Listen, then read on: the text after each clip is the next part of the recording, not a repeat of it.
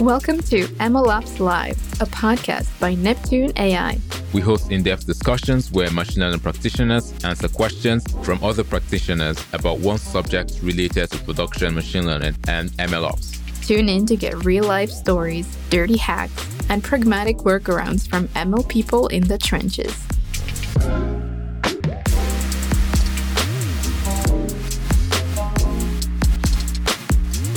Hi, everyone. Welcome to another episode of MLOps Live. I'm your host for this episode, Stephen Oladele, without my co-host Sabine today. She'll be back for the next episode. In this episode, we're going to be talking about continuous MLOps pipelines with Itay. Itay is currently the current software team lead at Superwise, which is an ML observability platform for high-scale production ML workloads. He's also been a software engineer and data engineer at mid-scale to hyperscale startups doing really incredible stuff in the software and computing industries. Itay, did I miss anything? Hey guys, nice to be here. Yeah, I think we're good. Okay, perfect. Awesome. So we're going to be digging into the weeds of continuous ML ops pipelines, especially with Itay's experience there. So before we go on to the episode, a few housekeeping rules again. So if you're listening to us live, and you're currently on Zoom right now, please leave your questions in the chat, or you can raise your hand somewhere and then we'll unmute you to ask your question. If you're listening live on LinkedIn or wherever you're listening from, please drop your questions in the chat box and then we'll do well to get them to Itay during the course of the episode. So without further ado, I think we can dive right into the episode. So welcome again, Itay. Thanks. Let's do it. Awesome. Before we start, to give really good context to the entire episode, right? We usually have this 1 minute, explain stuff in 1 minute. So in your case, in 1 minute, can you sort of explain the business advantages of automating an ML stack? Because that's like the foundation of what we're looking at. Yeah, of course. So I think in general, I'll split it into two sections, right? There is the operational section and the business section. In the operational section, continuous ML stack is usually supposed to give your data scientist as much time, or your entire data team, as much time as possible to innovate and to bring new solution to the table that will help generate some business value. Okay, whether it's indirect business value like customer satisfaction or actual direct revenue from, conversion rate and so on.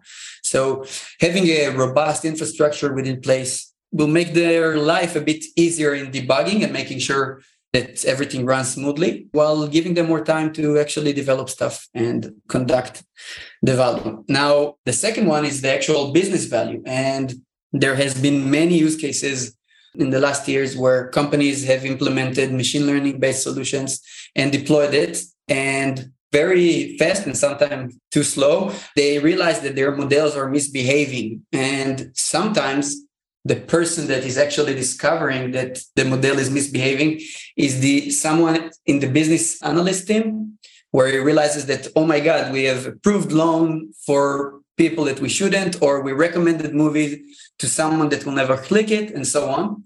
And this usually happens when the processes of deployment and training serving pipelines are manual or semi-manual, and then mistakes can occur, right? So continuous ML stack usually tries to bring this down to zero. Awesome. So this is well over 1 minute. Well, I think we'll take it because it sets the tone for the rest of the episode. So right, before we dive into some of the premeditated questions as well as the community questions, again, you can leave your questions in the chat if you have them, and we'll definitely try to prioritize those during the course of the episode. So Itay, I think you spoke about really the advantages there. And I thought we should sort of go into the considerations, because I just want to understand from your perspective, why should teams really consider a continuous ML stack, like automating like a continuous ML pipeline, pretty much MLOps pipeline in quotes? Because obviously, I don't know, maybe you can also give a context into what is an ML pipeline and how is that different from an MLOps pipeline in quote as well? Yes, of course. So I heard this phrase not long ago. It said that if you're struggling to deploy one model to production, then you're an ML engineer. And when you're struggling with deploying thousands, then you're an MLOps.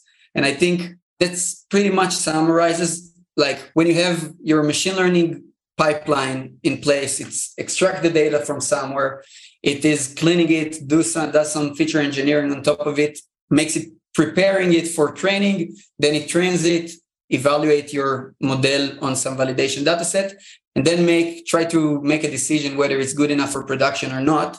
This is a common ML pipeline. Now, when enterprises or data teams are trying to scale this pipeline into hundreds or sometimes even thousands, then some concepts might change. And this is where you're trying to make sense of the logic. You're trying to write the logic for those pipelines in a scalable way when you can reuse different components within this pipeline, maybe change only the specific core logic for a specific use case or a specific model within that. So I think in the general concept, right, when you're trying to scale to many, many models, then when this is where MLOps challenges comes into play, and actual MLOps pipelines are differs from ML engineering pipelines. Interesting. I think the core takeaway there is sort of the skill.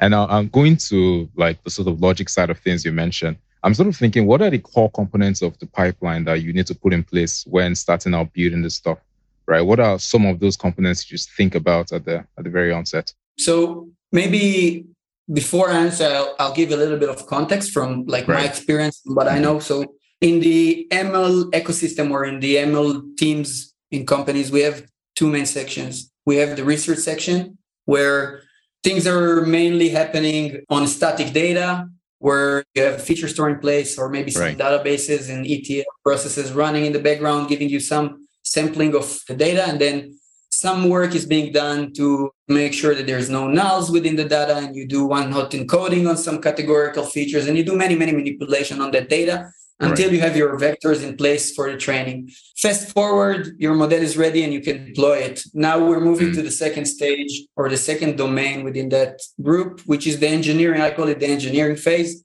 Now there's a lot of symmetries between the research and the engineering phase. You still have your feature store and the extract data component.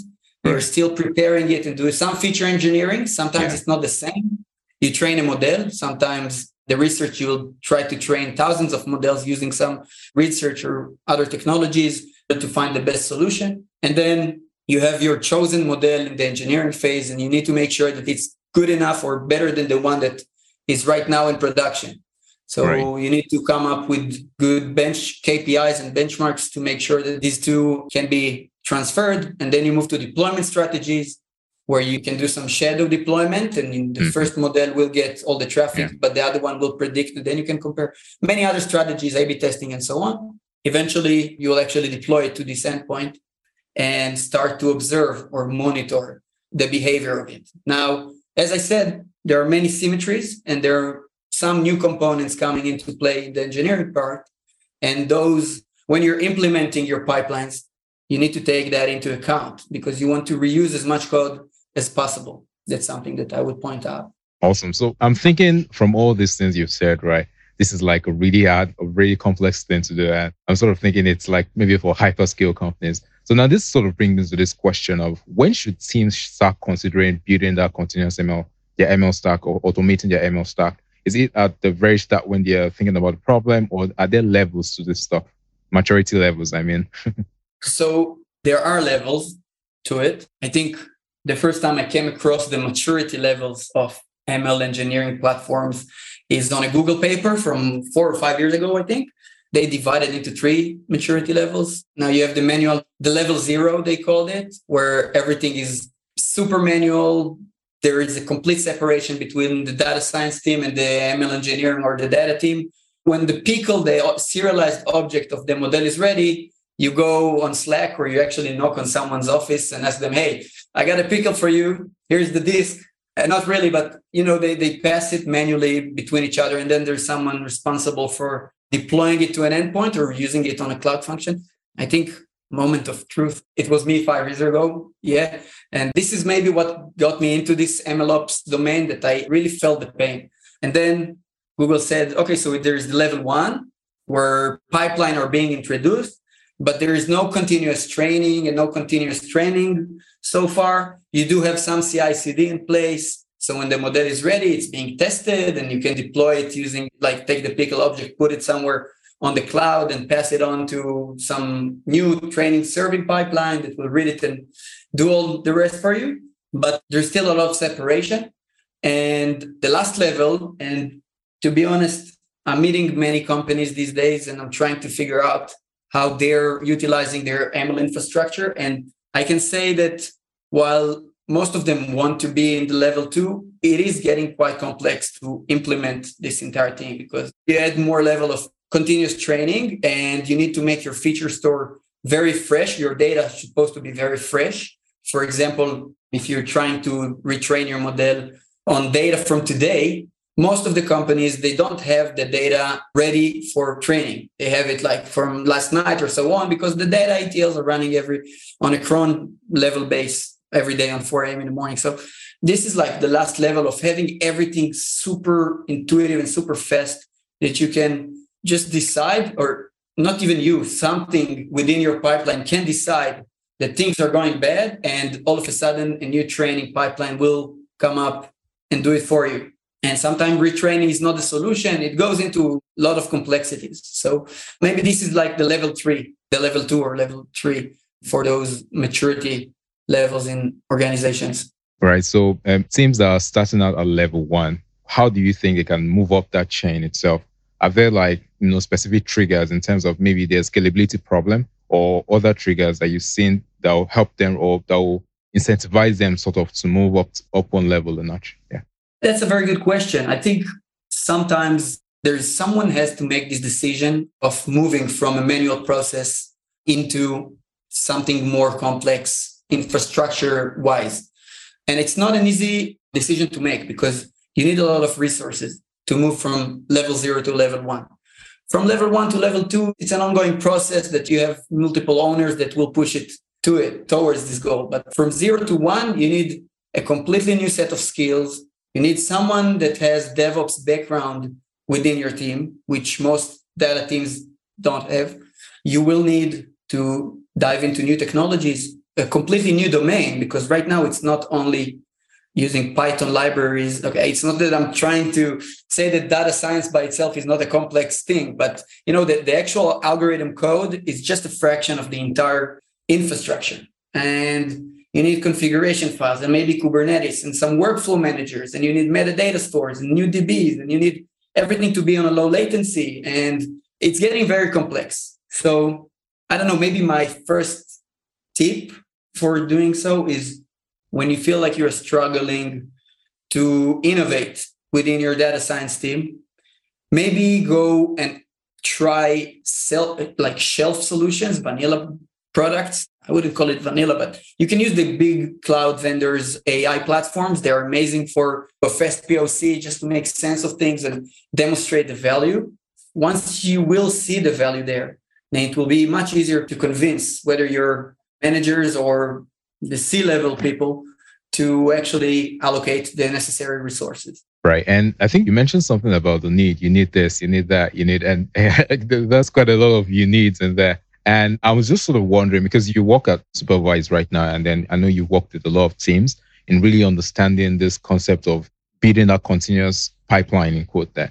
I'm sort of thinking, where do you think teams often get it wrong when building continuous ML pipelines or MLOps pipelines? Wow, it's interesting. What do they get wrong? I don't know, maybe starting way too complex. I think that data science, as I said, is a complex topic, and then you tend to over-engineer solutions. This is maybe something to bear in mind when you're trying to deploy your first model with a continuous ML stack. Okay, we call it a continuous ML stack, but maybe for the deployment, it's not even a stack. It's a combination of 2 open source tools that you just need to describe the logic using code and try to bring it to some endpoint, or have your Lambda function or serverless function use it eventually. So maybe this is the first thing, to keep things simple and always keep that in mind as you move forward. And as you talked about complexity, let's dive into your experience a bit. What is like the most basic solution you've seen, like under-engineered solution you've seen for building ML pipelines? So I think the most simple way, and I'm sorry if I'll mention some technologies during that. Right. You're experimenting with multiple technologies for maybe workflow orchestration and so on. And sometimes some of them are exciting more than others. I'm sorry if I'm biasing someone, but I recently played a bit with Flight. It's workflow orchestration tool.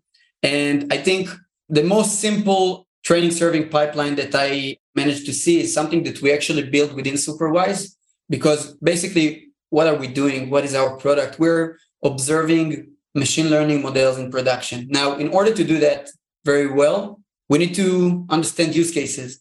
So we're constantly building solutions to the most simple problems. Sometimes we're using data sets from Kaggle just in order to train a model on it, try to feel how the flow is working, and then put it in some endpoint and let someone play with it and send some HTTP requests and see if it's responding within a scale, a good latency, and so on. So I played around with Flight and I found many cool features that it had. And, I just took a simple diamonds data set without even having some fancy feature store in place and so on. My component of extracting data was just go use pandas and read it from the web and then filter it. When we did it, we tried to demonstrate how to discover drift in your production data. So we just read this data set. We filtered out all the diamonds that their price is exceeding 10,000 USDs. And then we ran all the rest of it. So it was very simple validation step. We pretty much took all the complicated concepts of data science and we reduced them to the most simple way. Even our cross-validation was on two folds. So you're pretty much doing your cross-validation on 50% of your data twice. It doesn't really make any sense to do it, but we did just in order to feel it and, to play around with the technology. When eventually we had some endpoint that we wrote using Flask, just a simple Python framework, and we deployed it to that endpoint. And from that point on, it was exposed out to the world and everyone could use it. And it was the first time that we showed that in less than 2 hours, you can come up with a simple continuous, very simple continuous ML training serving pipeline.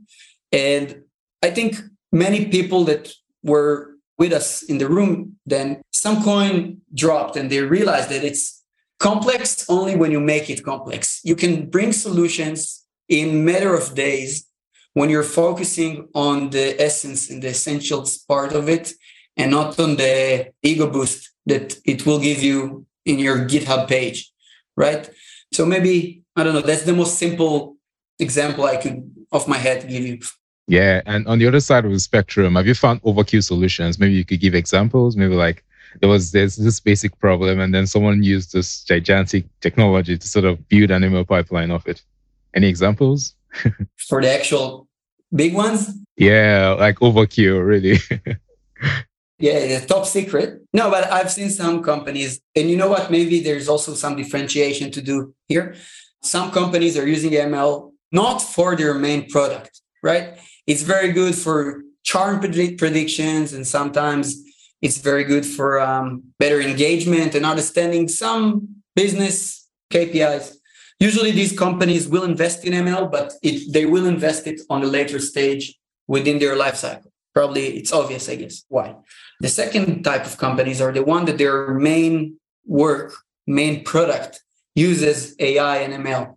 And this is where you see like the most exciting solutions where latency is an issue when you need to be like sub 10 milliseconds for prediction. You have edge devices and you need to make the training as continual or as fresh and fast as possible.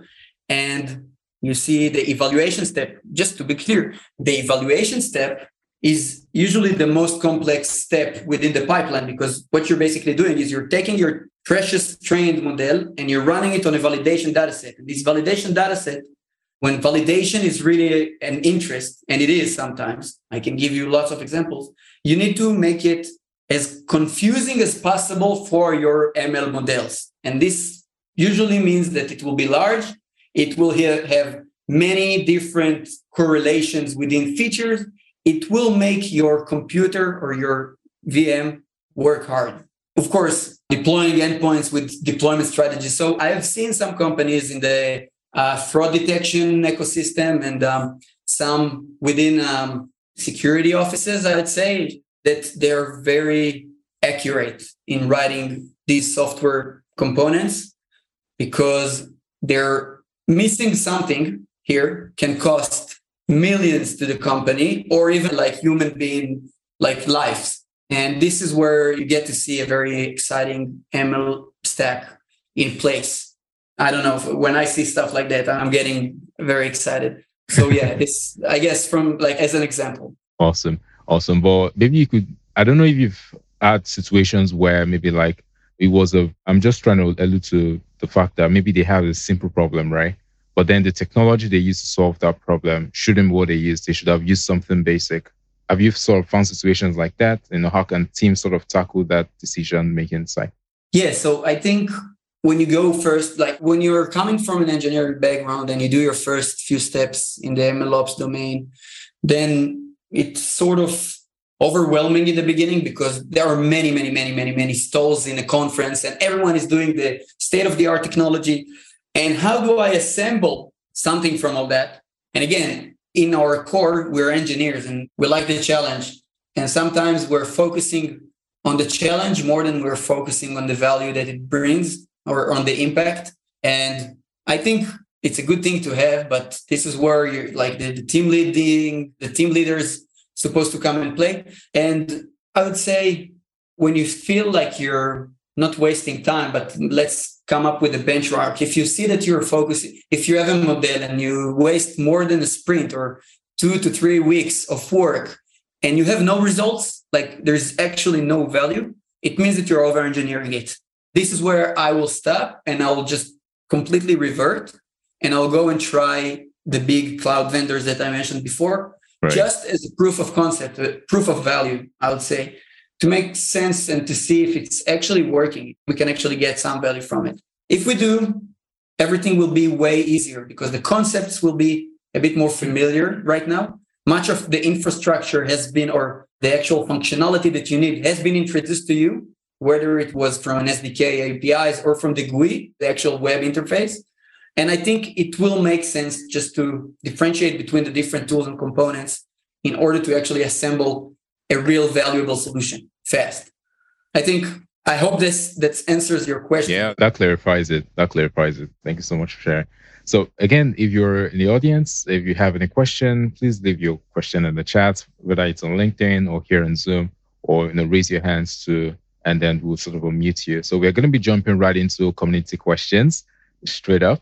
The first question here, what's your take on designing pipelines with many models, each with their own environments? How do I go about it? Yeah, so I think in a way I mentioned it before, so I'll try to make it a bit more accurate. I think first and foremost, you need to understand the relationships between the different solutions and try to group them together. If you have 10,000 models on a completely different ETLs, they probably don't have much in common.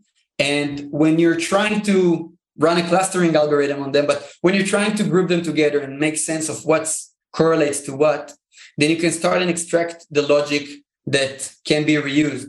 And when you're extracting the logic, so you will have, I think, multiple extracting data steps. Some will come from in-memory DBs, and some will come from pure SQL server, and some will come from some blob storage. But basically, the code will be written once. You will have your packages in place. You'll be able to understand what's common.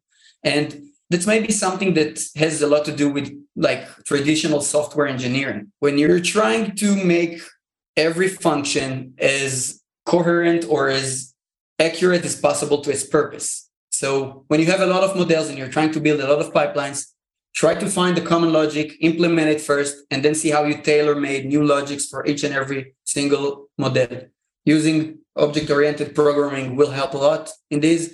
I never recommend writing scripts unless you have serious memory issue, but object-oriented programming will help here, especially using some Python packages like Twine and Poetry, for example, just to package some SDKs or some functionality together and have them installed on different Docker images, then use them.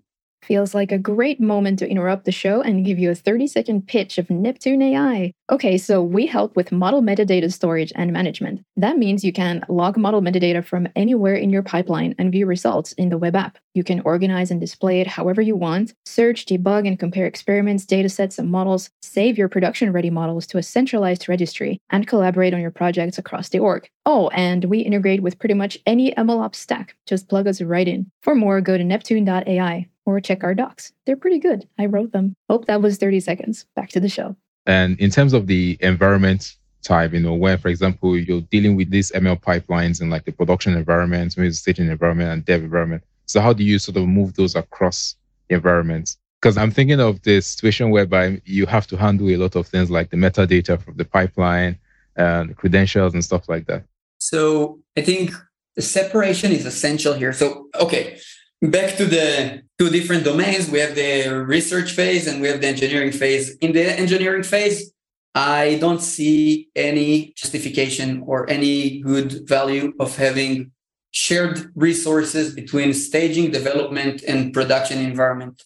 It's never a good thing to mix those, not in the credentials level, not in the database sections, and not on the Kubernetes or any cluster or technology that you're using. In the research area, I would say that some thought should be put into this. And I think it's use case related. And sometimes you will need tools like Neptune that will help you share some information in between the research phase and the production phase. Production phase, right? Mm. For example, you're trying to evaluate the model in production, but you need somehow to understand what's the best RMSE or the RICO or some quality metric, performance metric that you have gathered within your experiments. So sharing those will be very helpful. I do tend to, like when I'm processing it right now, I think replicas are something that you should use and not necessarily have your production you speak to a research environment. It's not as scalish, it's not as available, and you don't want all your pipeline to crash just because of some YAML configuration that you missed. YAML. What's your take on YAML for building pipelines? Should we avoid it in total? Or this is a personal question anyways. For YAML? Yeah, for YAML. I love YAMLs. YAMLs are the best. Oh, okay. Awesome. No, I have no problem. Yeah, there's always a hate on YAML. I don't know why. No, I'm not going. No, I think YAMLs are awesome. I'll give you an amazing example. And I'm sorry, I'm going off topic right now, but there is this cool technology called Kafka Connect, right? And in a very high level, I'm not trying to sell you anything, but just in a high level, what it basically does, it says, okay, so you have Kafka. It's an amazing tool, amazing system. People are using it, but sometimes we don't know why. Other tools and components will need to talk to Kafka. Now, many companies, I think if I'll ask you how many engineers wrote code for calculating mean average error or some common metric. I think this code has been written millions of times, but it's the same code. And what Kafka Connect basically does is it gives you a very flexible YAML configurations where you can actually just define what's your source, where you're bringing the data from, and what's your sink, where you want to spill the data into. And then by a simple YAML file, it will just give you the best implementation possible for processing that actual data. You don't need to write code. It's a YAML file. So I think YAMLs are amazing. They're abstracting away some of our problems. I'm sorry I went off topic, but let's go back to MLOps. Thanks for pointing that out. Back to the questions anyways, community questions. So this person asked in community, MLOps community, how can I introduce continuous training to evaluate system improvement or degradation as a result of code changes? That's a good question. So I think there should be some logic written here, and this is where you really need an observability platform. Again, I'm not trying to sell you anything, but when your model is somewhere there out in the world, getting ongoing data profiles from whatever happening in our world, and all of a sudden it starts to get many missing values, for example, right? So you can implement some logic that will recognize it and try to make sense of where this feature or information came from. And in case it will, you can use maybe a Git API and understand if you're keeping your ETLs in Git, you will understand that this code has changed in the last 12 hours and make sense of it. But I guess you should also implement some of this is where I think data validation and data testing comes into play, and you should really put some thought and effort into testing your code or your ML infrastructure. Again, the same like in this traditional software, we need unit test and we need property-based test and performance test and many other tests. But right now there is a new level of complexity because you need data validation to make sense of the distribution within the data that you're training on, and also the model evaluation or model validation step and many others. So I guess good testing will help you, and also good observability platform that will recognize that your model is misbehaving and try to reason why. Yeah, right. Thanks for sharing that. So let's jump into the next question. And this person asked, what's your way of handling credentials, excluding things like GitHub secrets, etc.? Do you handle credentials for your ML pipeline or save everything as central vault? What's your best practice here? Yeah, so again, in production, usually I'm using secret managers of the cloud provider that I'm working on. I recently started using 1Password, and it's also helps me with keeping like credentials that are not relevant for production needs and so on. But of course, like my specific GitHub token, for example, and so on. So this is useful as well. But for production purposes, for enterprise level work, I think use the cloud provider secret managers. They put a lot of work and emphasis on making them secure. Don't try to come up with your own solutions, because hackers these days or vulnerabilities are a thing, and you don't want to be the one to blame for some leakage. Right. That's fine. So we have a first question in the chat. So this person is asking, in a scenario where the data is privacy sensitive, for example, healthcare data and stuff, or maybe like federated learning use cases, what are the challenges of implementing like continuous MLOps pipelines for such problems? Yeah, that's something that I encounter quite often, and that is a thing, right? I think, completely honest, I even struggled with a solution for someone today about it, I swear. So the most simple way, and some security researchers will disagree with me, is to have some encoding, decoding strategy, some encryption that you can just transform your feature, your specific private information, to some garbage or some unvaluable data. Of course, you don't want your model to be fed with that transformation. And you also want to have some decoding that will be able to deserialize it back to the actual values. So for example, I don't know, if you have a model that is using it was trained on your company's ARR, for example, and you don't want to share it with the world, and it's using, I don't know, HTTP request to some endpoint in the other side of the world for the prediction, not that I say it happening a lot, but just as an example, then you want to make sense that this ARR will go through some mathematical manipulation, arrive there, get the response, and then decode it back. So this is like the most simple way. There are some ways of having like an air gap, and then your system, your entire infrastructure is within one place, or on an edge device where it's close to network. And then you have other challenges of training and updating your model and so on. So I think it's use case dependent mostly. Yeah, I think this is mostly the strategies that I'll take. Right. Hopefully that answers your question. Moving on to the next community question. This person asks, what's the best way to build continuous data pipelines that prioritize good quality data? Is it part of I know for sure that the data side as well is really crucial for continuous MLOps stack, but maybe you can share. Maybe you need a team and maybe try to rephrase it. I'm trying to come, and I have like many answers, but I'm trying to see which one is the best to the topic. Yeah, so basically the data pipelines, right? The data index, or let's say the data pipelines as well. What is the best way to build and ensure that, the data is continuously validated and the quality is high for the production data, quality is high for the rest of the downstream services in the pipeline? Yeah. Okay, great. So that's a great challenge that many companies have these days for like actual continuous training.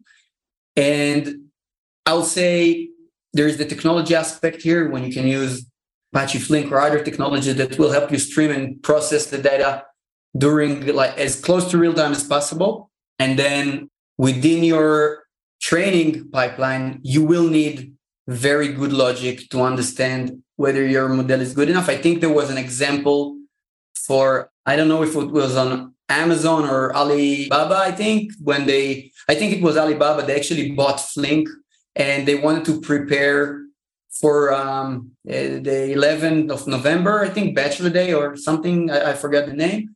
And the reason was they just needed to keep retraining their model during that day many, many, many times.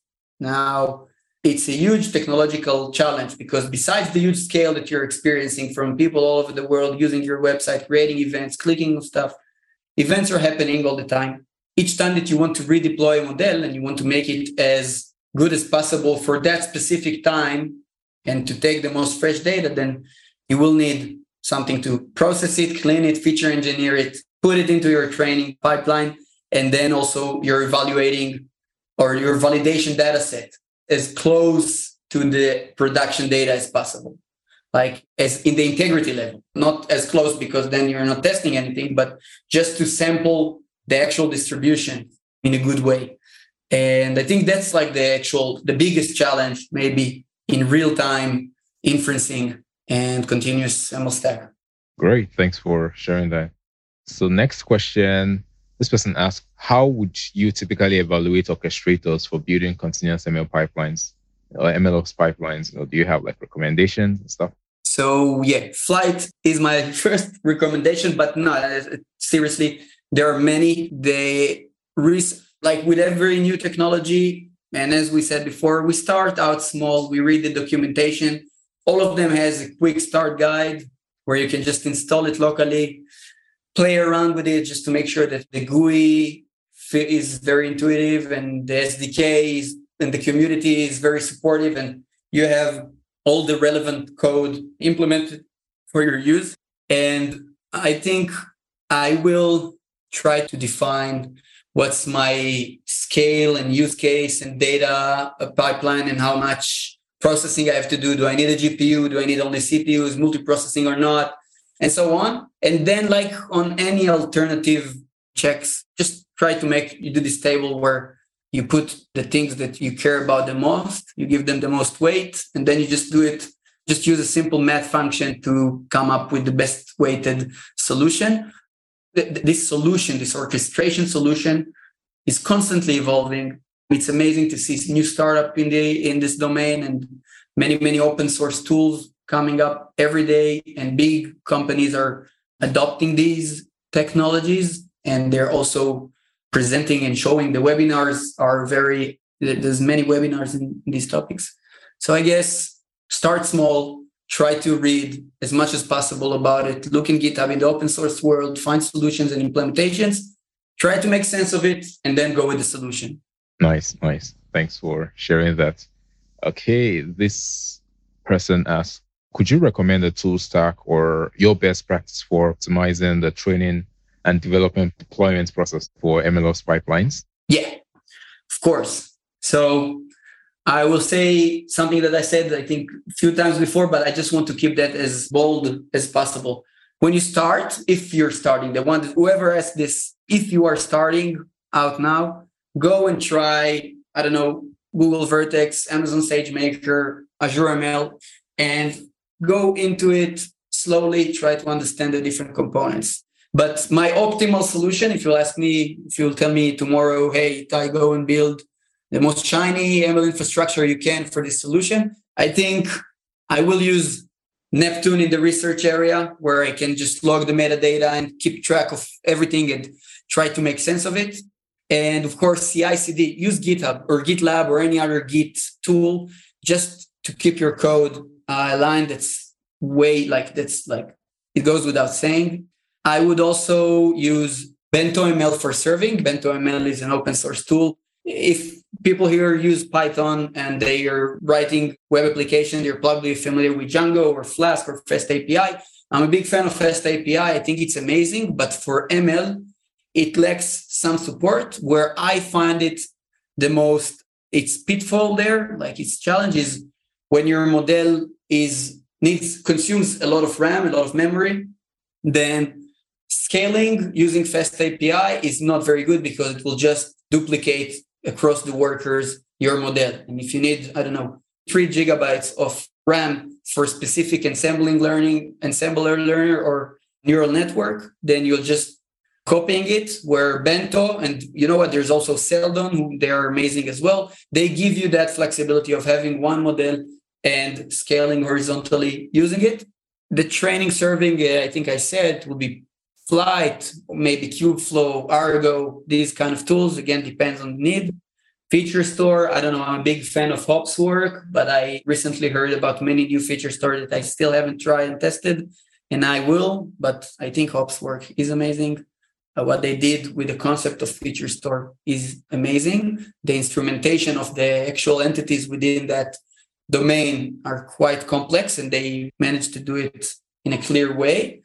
And I don't know, that's it. If I need some storage, you have all your cloud vendor storage solutions, and it's easy. Right. Awesome. Thanks for sharing that. So I think this particular question is very specific to Kubeflow pipelines. And this person asked, I'll be very interested in hearing your thoughts on how I can manage pipeline deployments to Kubeflow pipelines and how that process integrates with CI/CD pipelines. Any thoughts on that? Great. Yeah. So Kubeflow has a very cool feature in my eyes, where you can use Kubeflow's compiler, and then you just take the components, your actual function that you decorate with a task, and you can serialize them into JSON.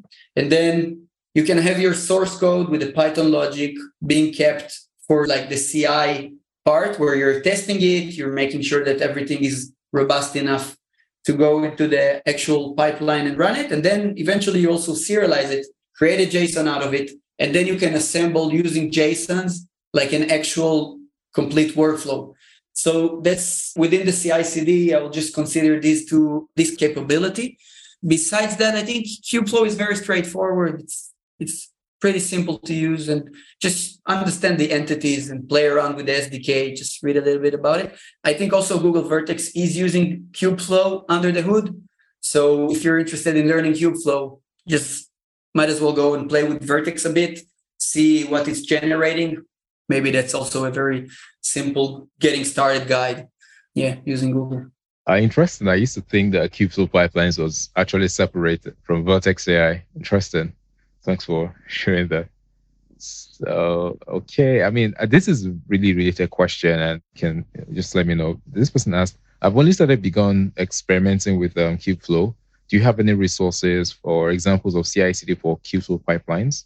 Maybe like deploying a new pipeline version to a cluster using like Google Cloud Build or stuff like that? So I think, Google Cloud is my first go-to, I think, because they're using Kubeflow. So all the actual SDK is exposed over there, and you can see examples and everything. But I'm not I don't have a direct reference right now, but I think Towards Data Science has a lot of information about Kubeflow. I even wrote one myself. If you'll go and look, this Kubeflow tutorial that I did to create a continuous assemble stack.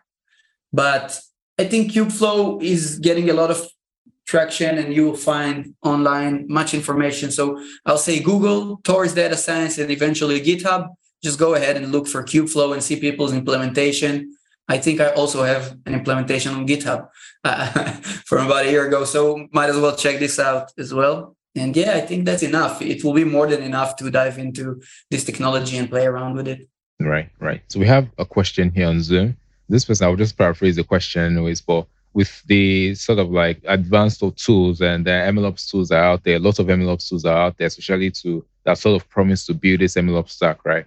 It could get overwhelming. So what are the most foundational technologies that we should sort of learn to really keep ourselves on top of these tools, especially looking at building continuous ML stacks? Yeah, it's a very good question. So, you know what? It's not even a technology rather than just a paradigm or maybe a methodology, right? Mm-hmm. So most of this talk was about continuous ML workflows, orchestration platforms. So this is one technology. What it basically means is how we can separate different processes into their own Docker process, Docker image, where they can run, do some functionality and go down. And then the next thing comes up, picks up where the last thing desktop. And this is what's called DAG, a direct acyclic graph, where you can just create a connection between those processes. This is one. You have where Neptune and MLflow and experiment tracking, this is the paradigm, the concept of experiment tracking comes into play. So this is also something to bear in mind. Serving. So what serving really is taking your hard-worked machine learning object, your model object, and wrapping it with some interface to requests or to some cloud function that will be able to process it. So I said serving, I said orchestration, I said experiment tracking, metadata stores, incredibly important, databases, of course, and observability, because you need to keep monitor this thing. And I wouldn't say it enough. So at times, but people you need to remember it, observability, not because I work for Superwise, but because model fails silently. Your entire, data, your entire platform seems okay. The exit codes are good. The status codes are good. The utilization is okay, but you're somehow approving loans to whoever requests for it. And this is where you're losing millions of dollars just because you forgot to retrain or you forgot some variable. So observability is important here. And just as a follow-up to that, how do you sort of think about setting up retraining for your pipelines itself? Because I think people get to the point where they've served, and eventually maybe somewhere or the other they get to the point where they monitor. Then how can they ensure that, what's your sort of process around setting up retraining the model and then continual learning sort of? Yeah, I think I waited for this question and the reason is I call it the shoemaker's son goes barefoot, right? Because all of us, we're data people. And when I come and meet data science teams and data engineering teams and ML engineering teams, I usually ask them in one of the first conversation, what's your retraining strategy? And I think 90% of the time I get seasonal, like frequency-based retraining. Now, let's just call it by its name. It's just someone is doing like this, and it says, every week I'm going to retrain. Every 90 days I'm going to retrain. Now, obviously, it's not robust in any way, right? Because seasonality occurs, because ongoing world is like data is shifting, no matter what you'll do. And I'm just having some retraining in there because your ETL arrives in, every 90 days, doesn't make sense. And this is where most of the talk of monitoring strategies comes into play. But I would consider maybe 2 or 3 strategies to observe your model, right? The first thing is distribution shifts. You need to make sense of the difference or the ground level movement in the distribution between your training data set and your production data that flows into your model. When you recognize such drift, you need to retrain. And you don't just need to retrain for the sake of retraining. You need to retrain smartly. You need to understand why it happened. Do you need to separate into 2 different models? Do you need to recalibrate your data? Do you need to, go back to research phases? You need to understand the reason why this drift occurs and act accordingly. Second thing is integrity-based or missing values or most frequent value that, for some reason exceeds its threshold and so on. That's also a retraining. Performance. And performance is quite hard because to calculate performance metrics, you need both the label, the ground truth, and the prediction value. And sometimes the label arrives way late. When you are able to retrieve this label in a fast enough manner, then calculating performance is very, very, very important. And it gives, I think, the best value because when I think there was an example for it.